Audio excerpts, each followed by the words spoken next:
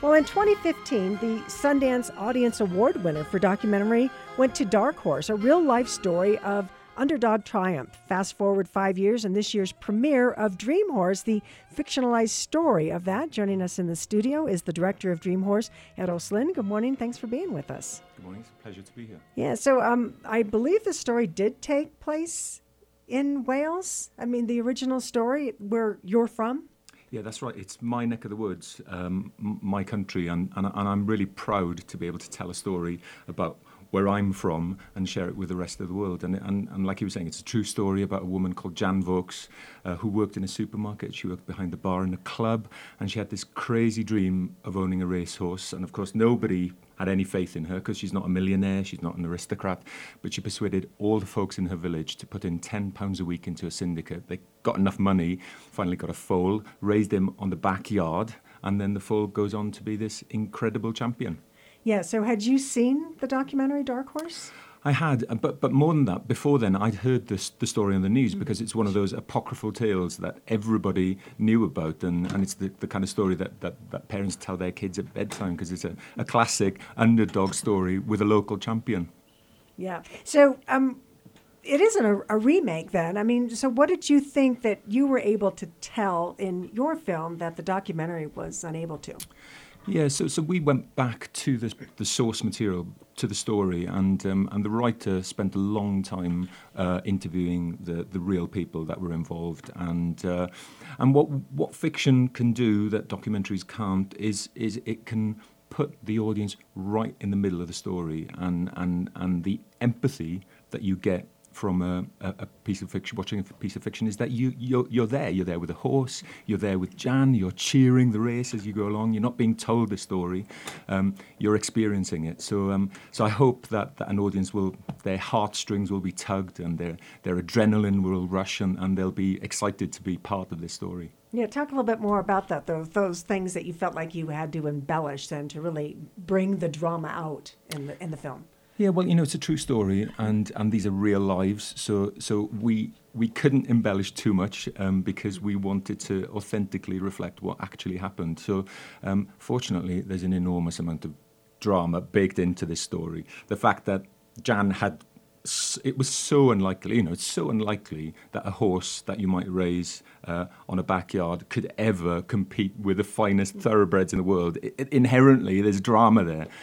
Will he succeed? Will he do it? And along the way, there's lots of twists and turns, and also we explored what it's like to be middle-aged, because Jan is a middle-aged woman with a family, with a husband.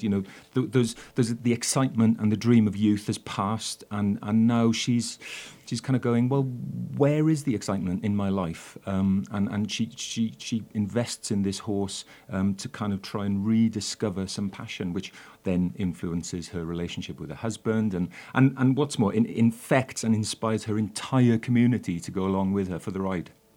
That was really interesting. It seemed the catalyst to bring everyone together, and certainly very interesting. Jan was very competitive before that, correct? A pigeon racer, was that something that was you added to the film, or was there before? No, that's all true. Mm-hmm. I mean, that's probably one of the most incredible things about this story is that she grew up breeding budgies and pigeons and whippets, and won kind of the local dog show competition, and then transposed her skills and applied them to horse racing, which sounds incredible, which it is, but that was all true. Mm-hmm. Is racing a big part of the culture in Wales? It seemed that way in the film, just with all the publications that she was reading, and definitely the enthusiasm.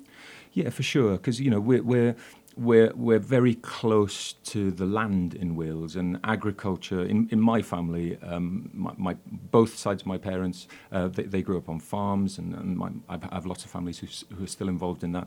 And I didn't realise this at the time, but it turns out that a second cousin of mine had actually ridden Dream in a race, which is pretty amazing. But that connection is very strong, and even in the valleys communities where people don't have land, this is a community where the story's set, which is quite an impoverished community. People aren't wealthy; they don't have loads of land to keep animals. But you go up there, and there are small fields that have been fenced off, and people keep ponies on any scrap of land that they can have. So that love for animals is very much part of the culture. Well, definitely came across in the film because I was really surprised to see that they bred the horse in their backyard per se, and it was a little bit of a dense neighborhood. So interesting to see that as well. Is syndicate racing, that sort of scenario of folks chipping in and buying horse together, is that common as well in Wales? It is common, but horse racing is phenomenally expensive. Yeah. So, to form a syndicate is a financial risk. And Howard, who's played by Damian Lewis in the movie, we discover very on in the story that he was a member of a past syndicate that got into financial hot water to the point where he almost lost his house, and his wife is very dead set against him joining this new syndicate. So you get a bit of emotional turmoil in their relationship. But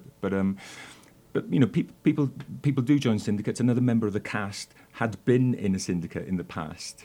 And had a great time, but he said that being in a syndicate in the movie was even better because because he knew that the horse was going to win. And, sure. I'm sorry. Go ahead. Definitely a lot of emotions, I think, drawn out in the film. What have you seen with audiences in screenings? Have you heard a lot of clapping and cheering, and there was definitely some poignant moments as well. Yeah, it's inspiring. I mean, this is the first audience that we've shown the film to. I only finished it last Friday, so we were mixing against the wire to get it here in time. But sitting and watching it with a Sundance audience has been absolutely incredible because they're so warm-hearted and so enthusiastic, and people have been cheering the horse and clapping and whooping and a few tears as well. And yesterday we showed it to 500 school kids as part of the Sundance student program. And they were absolutely on their feet. They were completely incredible. It was a real, I don't know, I was so proud to have been invited and so proud to see the audience responding so emotionally to the film. So the main character, Jan, described as being strong-willed, played by Toni Collette here. That was a purposeful casting choice there, yeah? Sounds like a good one. Yeah, I mean, the first task for me as a director when I joined this film was to kind of figure out who could play Jan, and I needed somebody who was steely, determined, passionate, funny, warm, and a film star. Somebody who could play real people, salt of the earth, everyday people, and there aren't a huge amount of actors who can do that, and Toni was right there at the top of the list. She was my first choice from the word go, and to have her read the script and say yes was a proper dream come true for me. Well, you probably have heard the criticism leveled against Robert Downey Jr. and his Welsh accent in Doolittle. Did you have any problems with Toni as a Welsh woman? I mean, the Welsh accent is tough, and Toni keeps saying, you get one syllable wrong and you end up in New Delhi. So she worked so hard. She worked her socks off, and she's done an incredible job. I mean, we paired her with a great voice coach, a woman called Nia Lynn, and they worked together. And of course, she's surrounded in this film. She's surrounded by a cast of Welsh people, and we shot it in Wales, so she was surrounded by a crew. So there's a certain amount of osmosis that goes on as well. But I think she's nailed it. Awesome. Again, it's part of the premiere category. You've got another screening Thursday. I hope these are at the Temple at 9 a.m. I think so. I think there's and another three another screenings. One's Saturday. Yeah, first. I think you have one in Salt Lake as well. I usually just highlight the local ones here. So you're here all week. When you get back, I mean, is Brexit done? Not quite. Not quite. Because I had heard that January 31st was sort of the... that's the date, yeah. I'm back just before then, so I'll have 2 days of having my feet on European soil before we revert back to being Great Britain again. Yeah. Tell me, let's go back to the casting. As you mentioned, and the main cast, are most of those other folks from Wales? And Well, Damien Lewis, who you might recognise from Billions and Homeland and a whole bunch of other stuff. Yes, I'm a big Billions fan, and it was the first time I've heard him in his native accent, I guess, so it was interesting. Well, he's a second-generation Welshman who lives in London, so his real accent is very English. Okay.